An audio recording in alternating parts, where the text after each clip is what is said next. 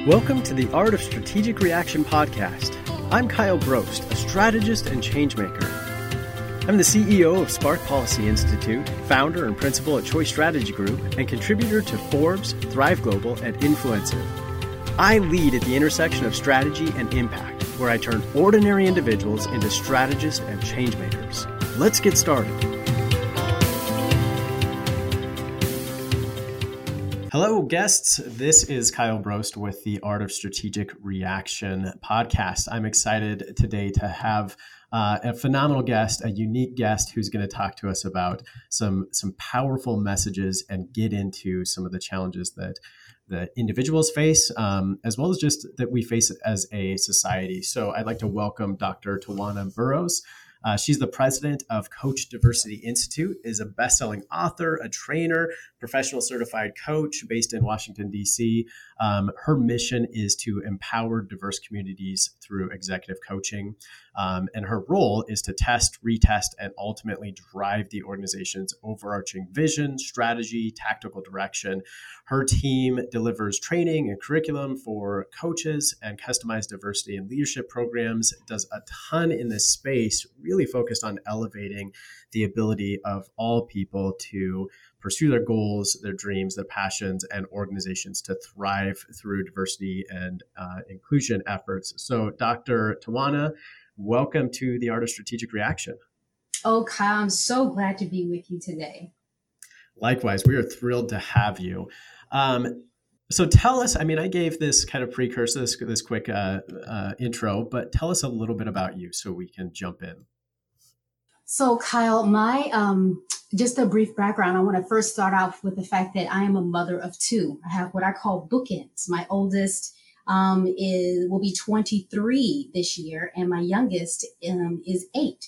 So I have bookends. Oh, wow. I have a 14-year gap, right? So I have this amazing life where my entire professional journey, I've had these amazing little people that I've kind of taken on the journey with me and exposing them to the world. And so no matter what I do, I always look for ways how to assign legacy, support, wisdom, and advice to my children. So everything that I do contributes to a greater future, to a better community, so that they have a place in the world and where they feel valued and supported. And so everything I've ever done has contributed not only for my own professional development and my own personal growth, but it's also keeping them in mind along the way. Well, I love that. And I can definitely relate to that. So I have 3 children. I have 3 boys, actually, between the ages of 4 and 7. And that message resonates with me because a lot of what my focus is similar in that I'm trying to elevate people's experience in life through systems change, through equity, through efforts to give people access to the things that they need. And it always goes back to wanting my children to have those opportunities and experiences as well. So that message resonates strongly with me. Mm-hmm. That's wonderful. And congratulations on being able to do that. It's an important part that we do as individual contributors to our communities. Absolutely. So you're passionate about the work that you do. And where does that passion come from? Kyle, it is so funny because, whenever I'm asked that question, sometimes I want to force myself to look for another answer just in case this isn't the answer, right? It's like, there's gotta be something else that drove me along the way. But I gotta tell you, it was my grandfather. My grandfather was a sharecropper he grew up in South Carolina and then moved to North Carolina. But as a farmer and a sharecropper, he was just a few generations from slavery. He had to drop out of elementary school in the 3rd grade to participate in helping the family farm to put food on the table. So my grandfather never finished school. My grandfather was not literate.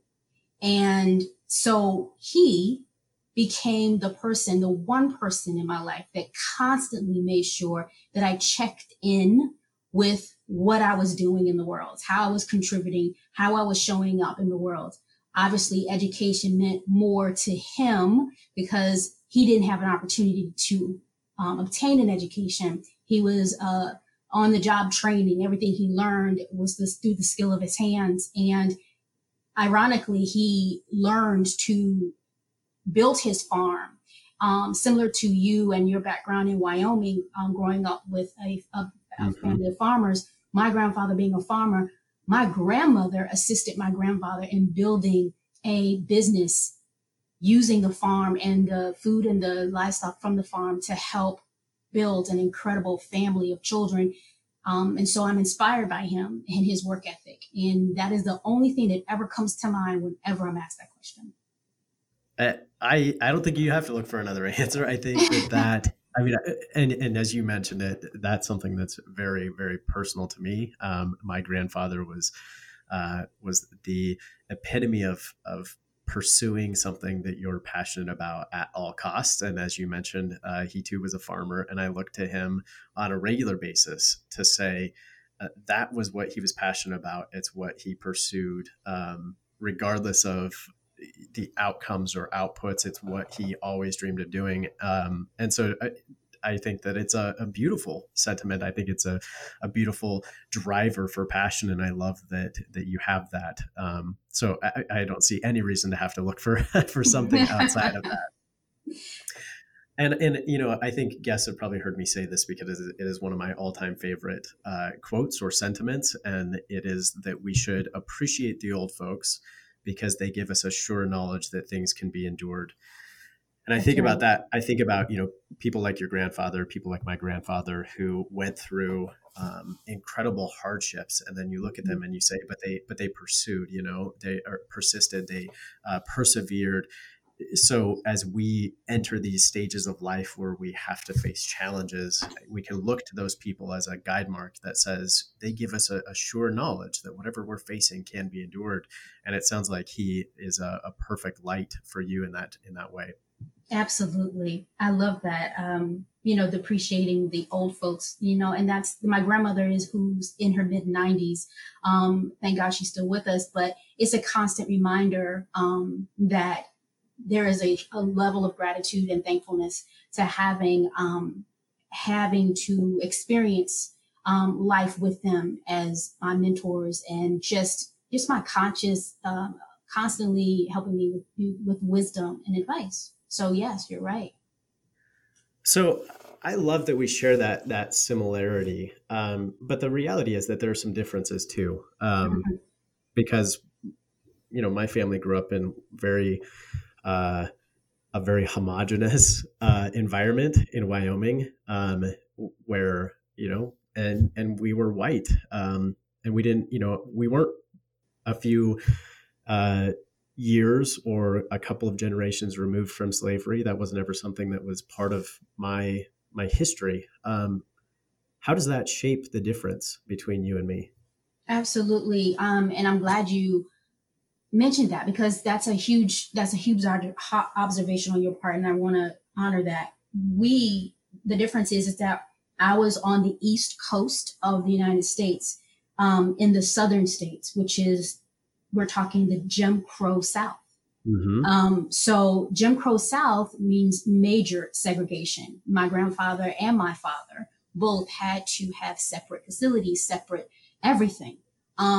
My mother, even though she lived in DC, Washington, DC, she still had the effects of Jim Crow South, where there were separate facilities and separate everything, right? Where the inequality was just, again, was a part of who they were.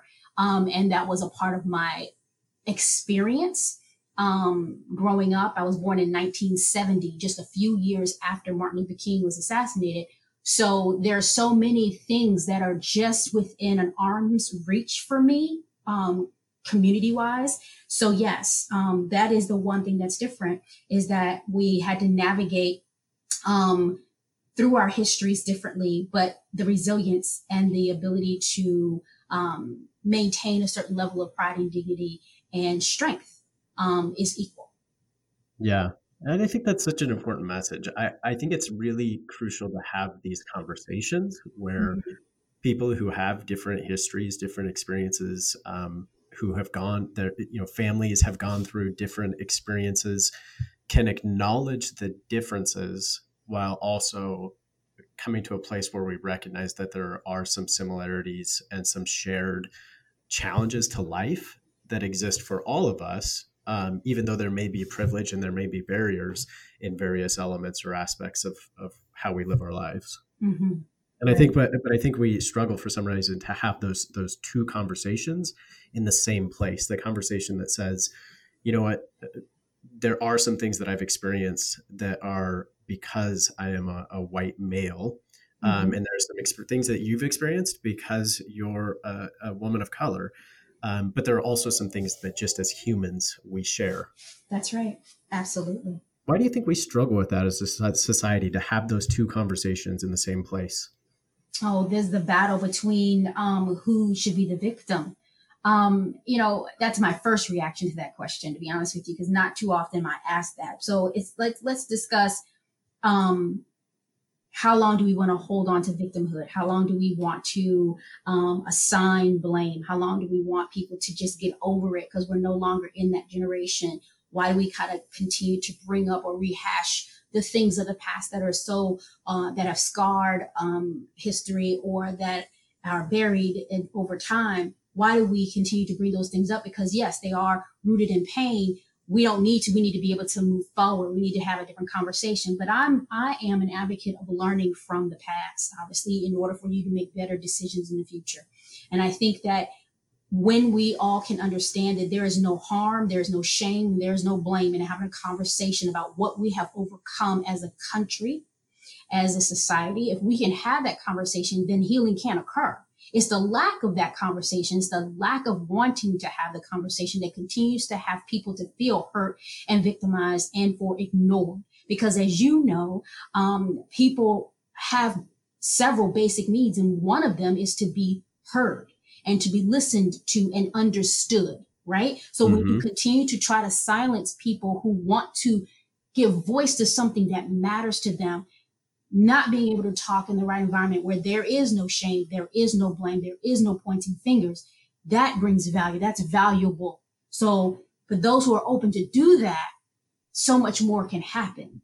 For those who are closed to do that because they're afraid that they would be blamed or they have to own the sins of their fathers, because of that fear, they don't want to have the conversation. And I think that's the mission of what we do in Coach Diversity, is that we have a new approach to the diversity, equity, and inclusion conversation. It is not the traditional conversation. It's not the traditional approach to diversity, equity, and inclusion. It's a unique approach to where we do not go through the process of shaming and blaming.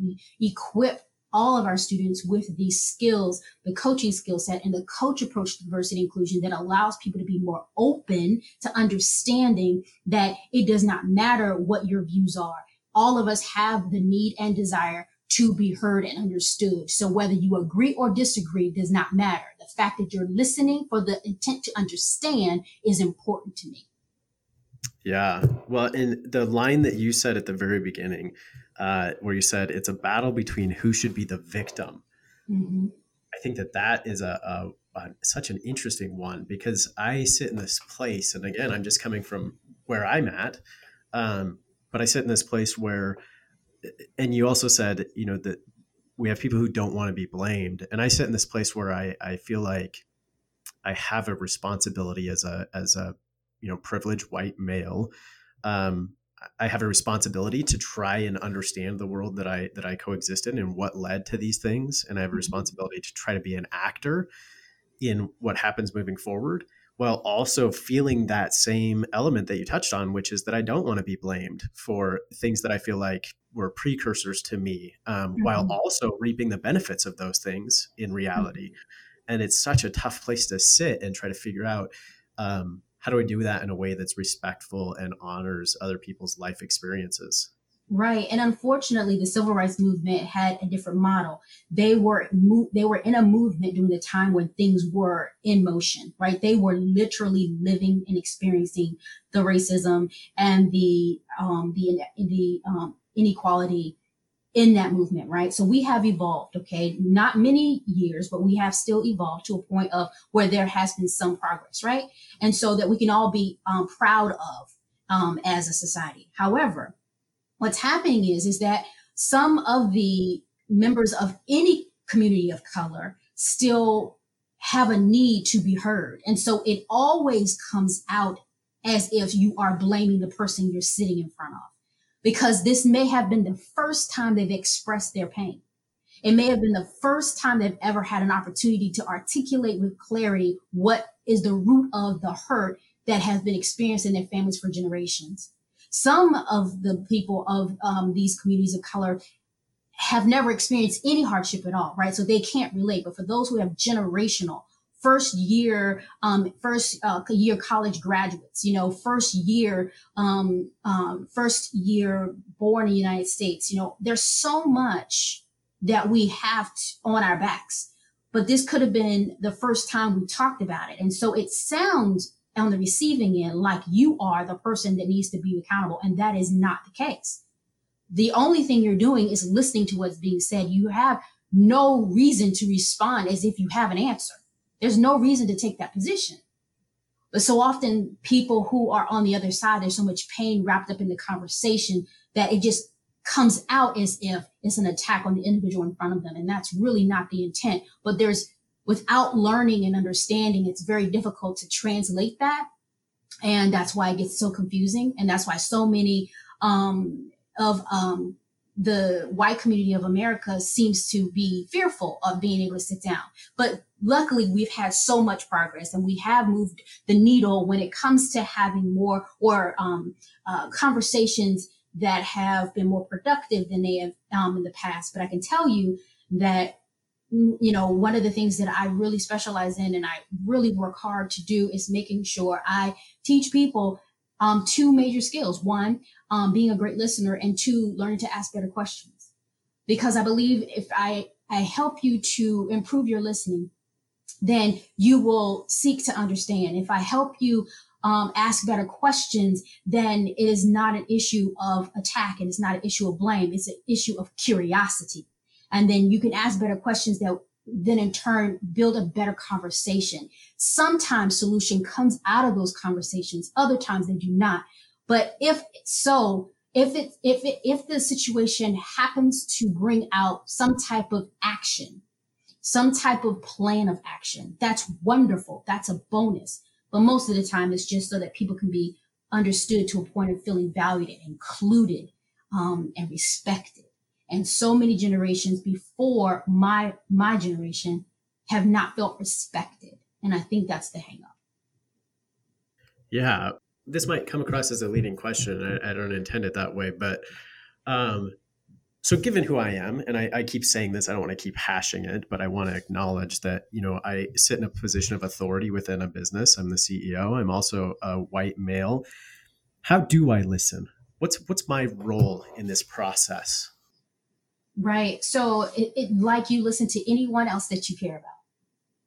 Like like the same way you listen to anyone else that you have invested interest in. If it's a conversation on business, you have an invested interest in the client because you want to close the deal. So you lean in and you ask questions that will allow you to close the deal or to build better relationships with that client. The same is true for no matter who's across the table.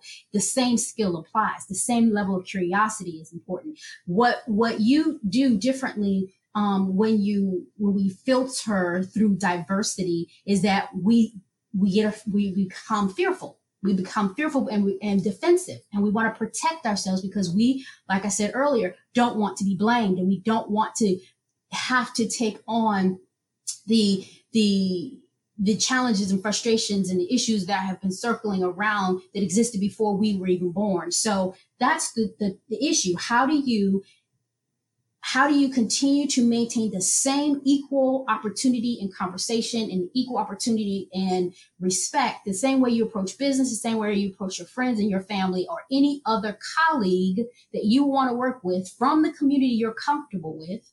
How do you do that across diverse lines?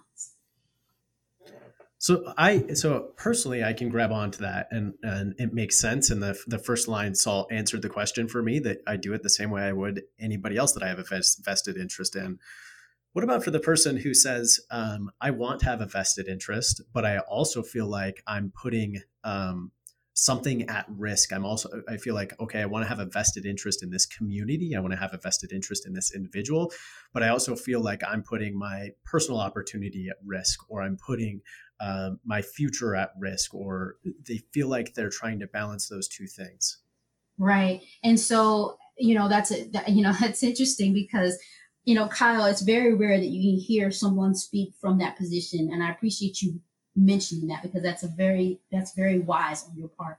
So yes, if you decide that you're going to step out of your comfort zone and invest in something that's very different or outside of the norm, it is perfectly understandable why you see that as taking a risk and that something will suffer because you made the decision to do something different. It is perfectly understandable why you would see it that way. However, how can you reframe that thought and think of it as a gain and not as a loss? And that you're adding value to something, you're bringing something to the table, you're adding something new, something valuable to the table versus feeling like there's going to be a loss or some type of deficit if you choose to, right? So it is perspective. So it's just like adding a new friend, or inviting yourself to be a part of a new professional organization.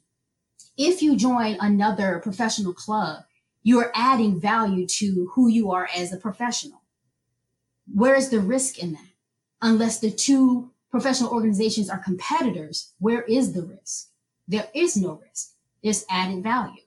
So there is a way to view it once you change your perspective on the idea of risk and loss. Yeah, I have thought about this, and this is taking it from a slightly different standpoint, but you also mentioned it, this idea of competing organizations or competitiveness. And I've wondered to myself, at what level is the competitiveness an asset, and what level is competitiveness destroying opportunity?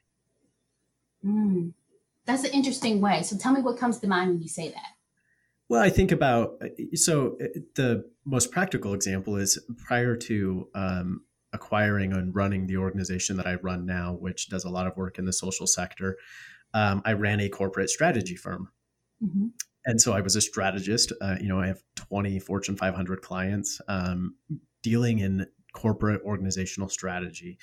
And the question is often around competitive advantage. And it's often around beating someone else in the marketplace, either beating them to a market or beating them in the market. And it drives this very if they're winning, I'm losing mentality. So I experienced that, and there was a big shift that led to me moving to the social sector, and I try to bridge that gap now between the social sector and the for-profit sector. But I came to the social sector, and the perspective is different. So it's around partnerships rather than someone always being the competitor and how do I beat them. The conversation is often around how do we partner and collaborate to do these things. And so it's just been, I don't know that it's a fully formed idea or concept in my mind, but it's been this question of at what level does competition actually help us versus hurt us? No, I thank you for explaining that because I totally agree with you. Yes, I too come from that environment where it is about the competitive advantage and going beyond the competitive edge so that you can stay ahead of your competition. And depending on where you are in your life and what your personal goals and values are, your take on it will be very different. So you decided to transition away from it because you saw that partnership resonated better with you and your value structure than being competitive and feeling very individual minds, having an individual mindset, having a holistic versus individualistic mindset. So I agree with you. I understand that. And I think there's a place for all of it and there's no one better than the other. But I will say that for those people who transition to a place of different learning and understanding and wanting to see change, they choose to change and they choose to assign their learning and their relationships in that form of partnership. And they move from being in that competitive environment to a partnering environment because it feeds them and their value system. All of us have different value structures. And I think it's fair to say that we can all operate and exist in our own worlds And I can respect the guy who's on the hunt every day and he's going to eat what he kills. And I just ask that no one would assign any blame to him because he's chosen that path, right? That we respect it and we honor it because there's a place for everyone in the world. So for me, I respect and honor that competitive nature. I also have a competitive nature, but it's just in a different way. So my partnership or my decision to create a company like Coach Diversity Institute was a 10-year journey, an evolution of every management consultancy I've ever had. But my idea was not to assign to be better than the next guy. It was for me to say what's missing in the market and what's needed based on what I'm observing and how can I solve this problem and what can I put out in the market that will help me feel like I'm a key contributor and I'm a social change agent. So how am I going to feed that need that I have? And also respond to the market because we're talking about a global market. It's huge. There's room for all of us, but that's my perspective, the way I go at it. Right. So I can do well and I can have that abundant mindset because I know that I will always have and obtain versus someone else who feels like there's a lack and they have to go after it and they have to stay number one. Room for both of us, just my decision not to be that way. Yeah. Well, and the idea of an abundant mindset, I think, is the crux there. So I have been in situations with massive organizations where the focus has literally shifted from how can we create value to how can we get someone else to lose. And that is terrible for corporate strategy because corporate strategy has to be based on some element of creating value because that's what helps an organization design itself. It's what helps create a theory of strategy, a theory of change. But I've actually seen those conversations shift among really intelligent, skilled leaders to shift away from where can value be created and an abundance mindset to how can we get someone else to lose, which is a waste of resources because you're not just not creating value, you're actually end up destroying value in the marketplace. And so I do agree 100% with what you're saying. And I love the idea of this abundance mindset. How do we get people both in a kind of corporate strategy space, but also on a very personal level in terms of diversity and inclusion? How do we get people to develop that abundance mindset on a very personal level that somebody else doesn't have to lose in order for me to win? Right. And I tell my students this all the time, that I am called to this body of water that I have defined as to be the size of a lake, right?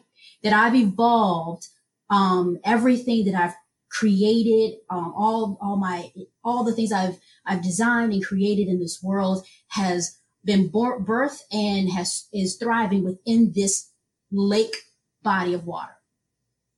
Now, if I decided that I'm going to take everything that I have in this lake, which is significant, it's abundant, it's thriving, it makes sense, and I want to shift outside of this lake and move into a larger body of water like the ocean, what's my success rate? How will I survive? Because what worked for me in the lake may not work in the ocean. So I have submitted to understanding that I've been called to this lake and that my desire to nurture and grow the ecosystem within that lake is what I've been called to do. However, if anyone within that lake that has been impacted by the work that I have done, because I am abundant in this lake, then they would then move out of this lake and they would then transfer into the ocean, and then they would do what they feel they're called to do. If they move to the ocean, they may decide to go to a different lake. But again, it's the symbolic ripple effect, right? Where I know who I am. I know what I'm called to do. I am solid and grounded in my calling and my purpose. Nothing is going to distract me away from what I believe I am called to do. And so abundance exists when you know without a doubt what you are called to change, and that you, without a doubt, cannot be swayed and or persuaded away from that. And so abundance exists because I know who I am and what I need to do on a daily basis. And I do it within this lake. If you shift me out of that, I would have to redesign myself. I would have to figure out another way to exist. It would be uncomfortable for a season. I may lose time and I may not be as impactful, I may not be as strong in the ocean. I may be a guppy compared to the whales or the shark that are out there. And I'm not sure if I'm going to survive in the same way that I did in this lake. So that's how I'm able to do it. That's how I keep it in perspective. And that's how I win every day. So one of the things that you touched on there actually goes perfectly in line with a program I run called the Art of Strategic Reaction. And the Art of Strategic Reaction is based on a very simple principle, and it's that we make really bad decisions because we lose sight of our goal. We lose sight of our purpose. So we get into an environment that becomes emotional, and those emotions take us away from our goals, and we start to make choices and decisions that actually have nothing to do with our long-term goals. They have something to do with a very short-term aspiration. I want to make you look bad. I want to prove that I'm right. I want to do something else. And those are very short-term things that aren't leading or producing my long-term goals. And so people make these poor decisions when they lose sight in a moment of something long-term. They lose that connection. And so the way to make better decisions all of the time, like you said, the way that I win every day is by always connecting every moment to a long-term goal and staying focused on that thing, not letting some piece of emotion, some momentary experience take you away from the goals that you've set for yourself, the purpose that you have. How do you stay focused on that purpose? So you say that that's, how you win every day is by staying so focused on that purpose. How do you do it? So I'm very intentional. Obviously, the focus is always to affect change in the community that I'm called to serve, and identify that the community as, people of color and anyone who's assigned who have no fear in navigating in any community of color, right? So whether you're from the majority or the minority, you have no fear and you don't leave money on the table because you're not able to negotiate across diverse lines. So I specialize in staying and building that community of thought leaders and who are like-minded and like-hearted in that way, right? So I'm very specific about that. But I also know that I know that I'm a leader, and I know as a futurist is my position to always know what's ahead, right? But not so far outside of my target. Knowing who I am specifically called to serve and saying, from this particular group, let's just narrow it down for example's sake. It's women of color between the ages of 35 and 45 who live in major cities, who are looking to transition into a senior leadership position, right? Let's just say that was my community.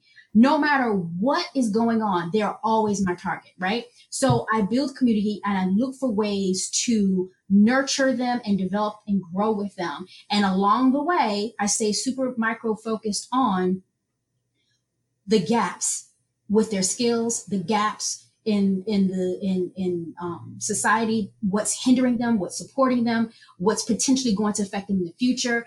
And I just continue to triangulate in learning and knowledge and staying focused on that in that special way. Now, to do anything outside of that would be, I'm totally skilled to do almost anything else. I've lived a number of different lives professionally. All of everything I've ever done is dovetailed together, and it contributes succinctly one to the other.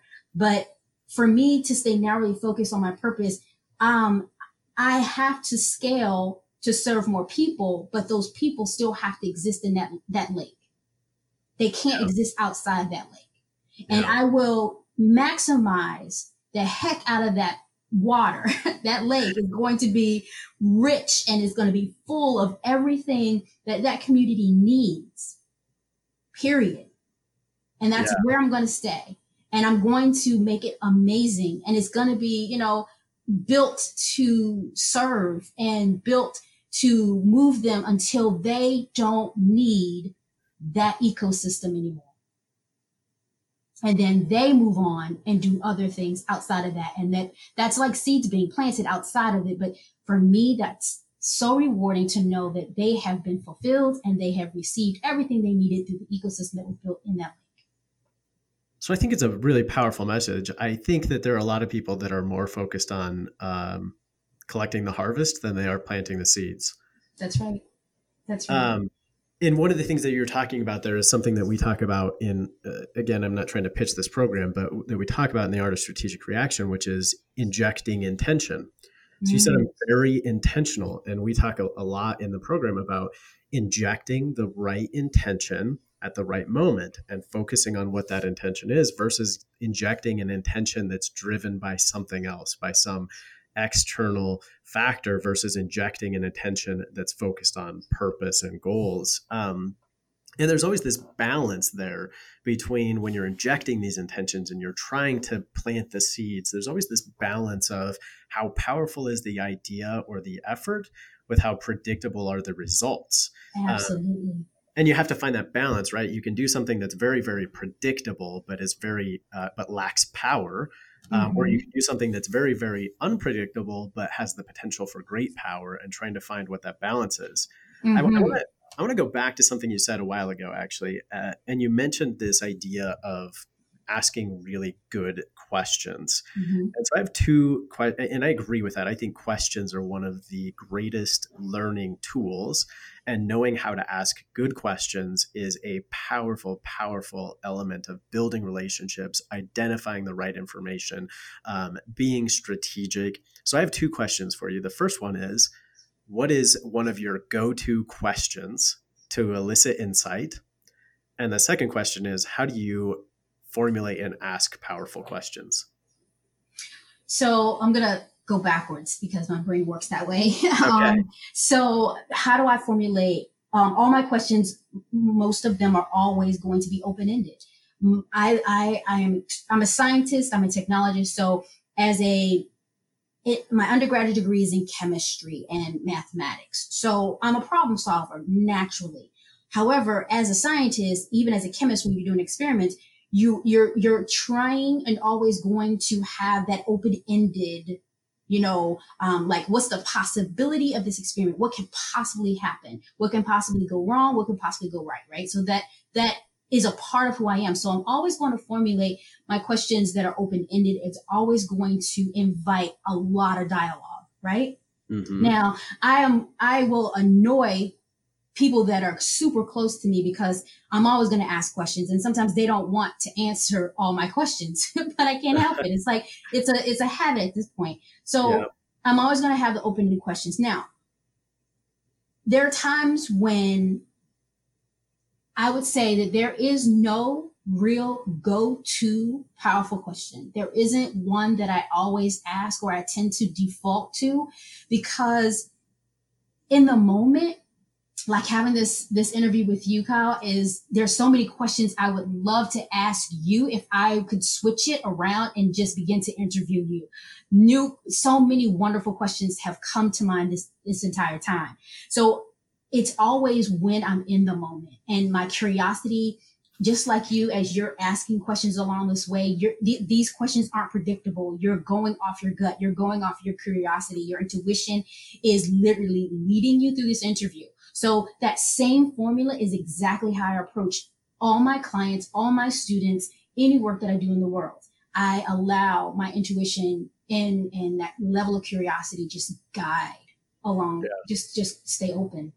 Yeah.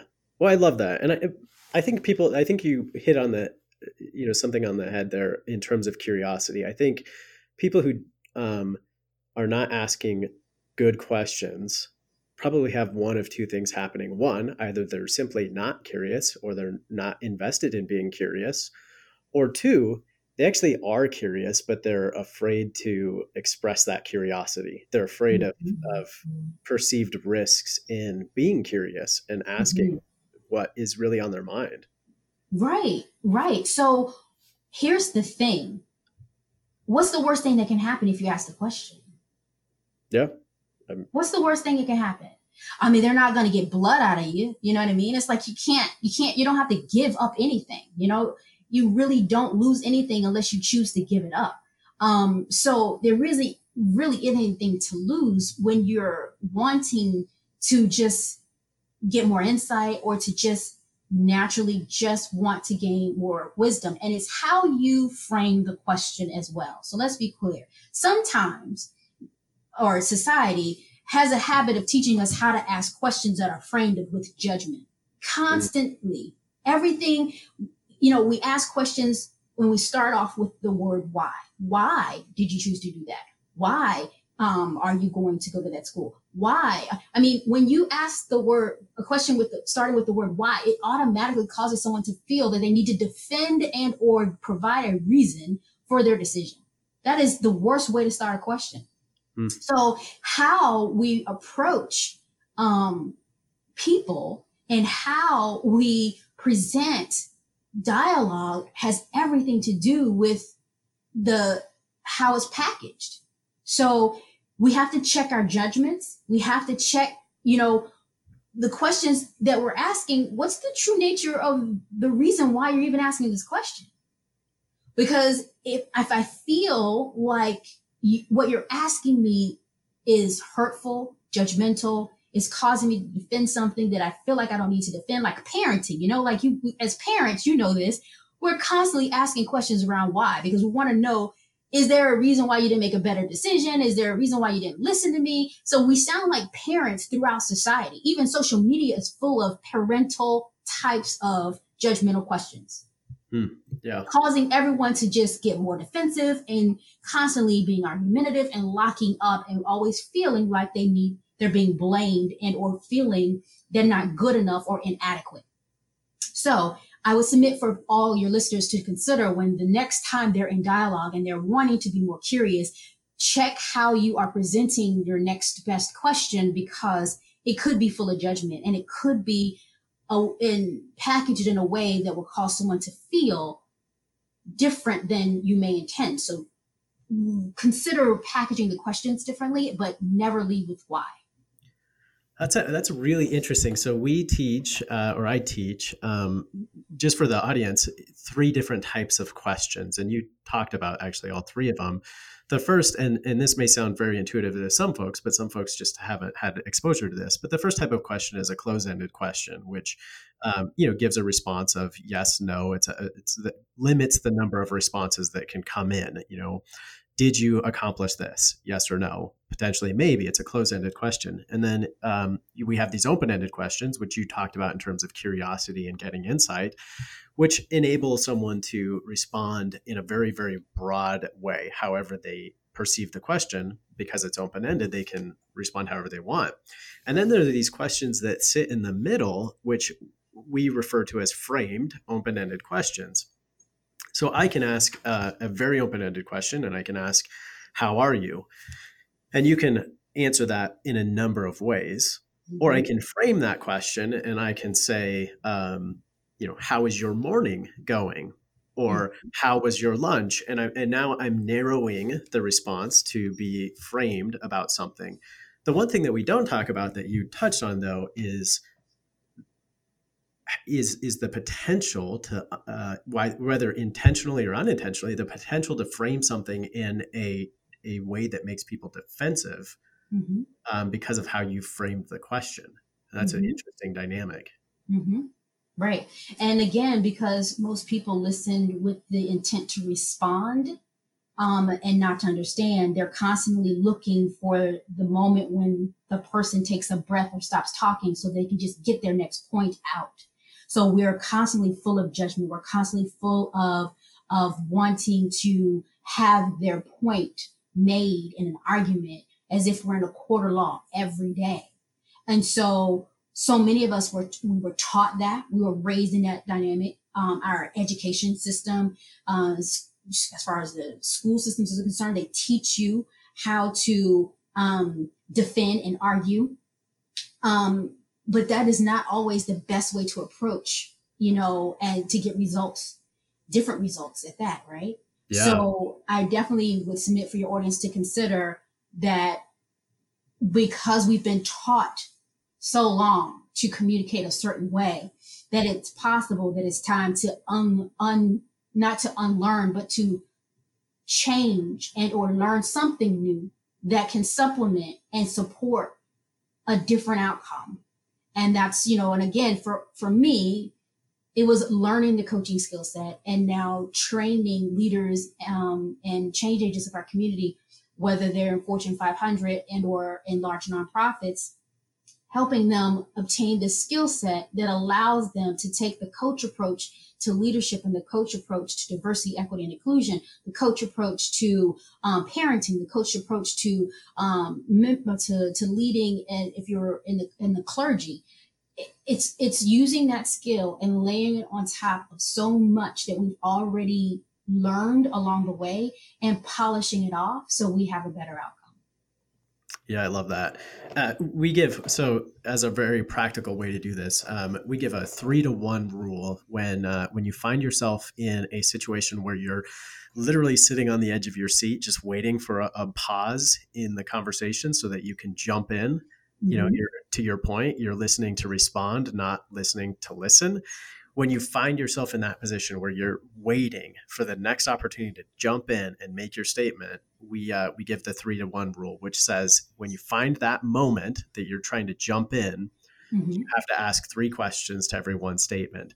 And it's just a tool. It's a mechanism to get people to pause, mm-hmm. to sit back a moment and actually listen more versus jumping in and destroying the opportunity to gain insight. And so for the audience that's sitting there, the next time, test this out, the next time that you're in a conversation and you're listening to respond, you're sitting on the edge of your seat, ready to jump into the conversation, give yourself the 3-to-1 rule. So ask 3 questions to every 1 comment, and see how the conversation goes when you do that. I promise that you'll find it to be a more fruitful and effective conversation than if you constantly jump in to respond in the middle of those.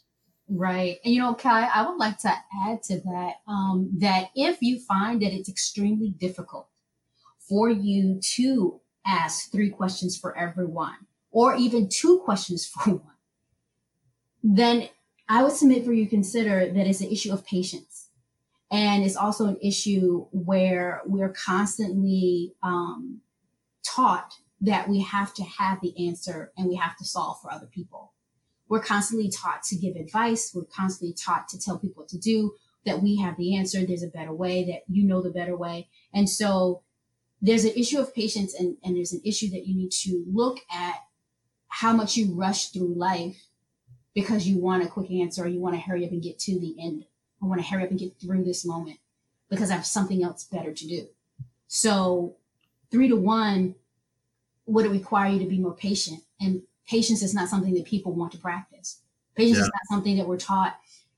We're taught as children, but along the way, it's unlearned because we get in the grind and the hustle of our professional lives. And, you have to be home by 5, dinner has to be cooked by 6:30, kids have to be in bed by 8. I mean, there's so many things that cause us to push and press that we forget how important it is to sometimes pause and sometimes be patient and sometimes listen and get to the same outcome and have a more fulfilling and enriching experience along the way. I love it. So I want you to tell us a little bit about your programs, but one thing I want to highlight as we kind of get close to the end here is for anybody who's listening and thinks to themselves, wow, this conversation that has kind of centered on inclusion and diversity and equity and those things doesn't really fit me. I would say that conversation applies to everyone. And one of the things that you've done a great job of pulling us back to are the real world personal situations that we face. So even if you're not in an organization where there's this conversation of diversity, equity, inclusion, you still have those. You can still take and apply those principles to your family life, to your relationships, to any experience that you're having in life. It's not just an organizational, social effort. It is a mindset around how you treat and interact with other people in your own family relationships, in your own professional relationships, in any situation that you're put into. So don't disregard the conversation just because you may not see yourself in some arbitrary situation. Take what's being told and heard and ask how you can apply it in your own relationships and life experience. Now, can you tell us a little bit about, obviously you have dropped some really profound insights, and I love this conversation. Can you tell us a little bit about some of the programs that you offer and potentially the call for young men?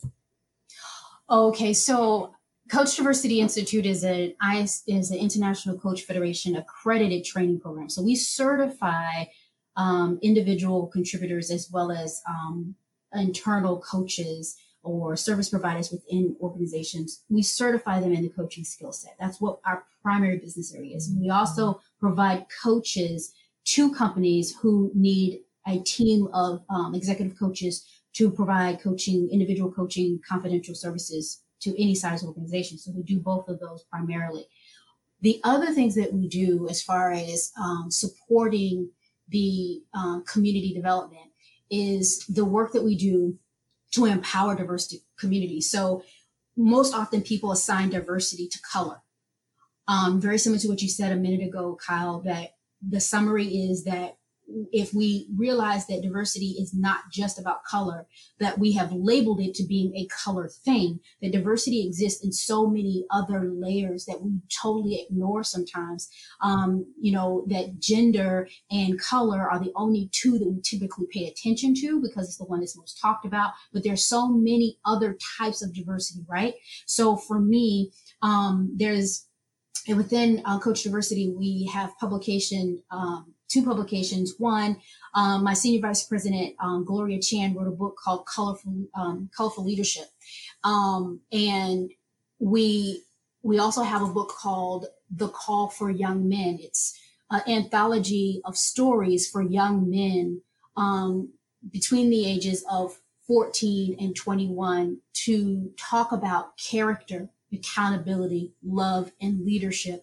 And this is an anthology as an example of contributing to diverse population in a community of color, that these young men of color who come from, who have a disadvantage of some sort, whether they are in and out of juvenile detention centers and or challenged by the lack of resources where they can't get to college. This anthology project was just one example of how we stay connected to community. And it's a collection of stories told by men who journeyed through so many challenges of their own life and became extremely successful on the other side of all the resistance and the obstacles that come from whatever urban community and or other community of lack could potentially have, right? So this anthology is actually finding itself inside of juvenile detention centers.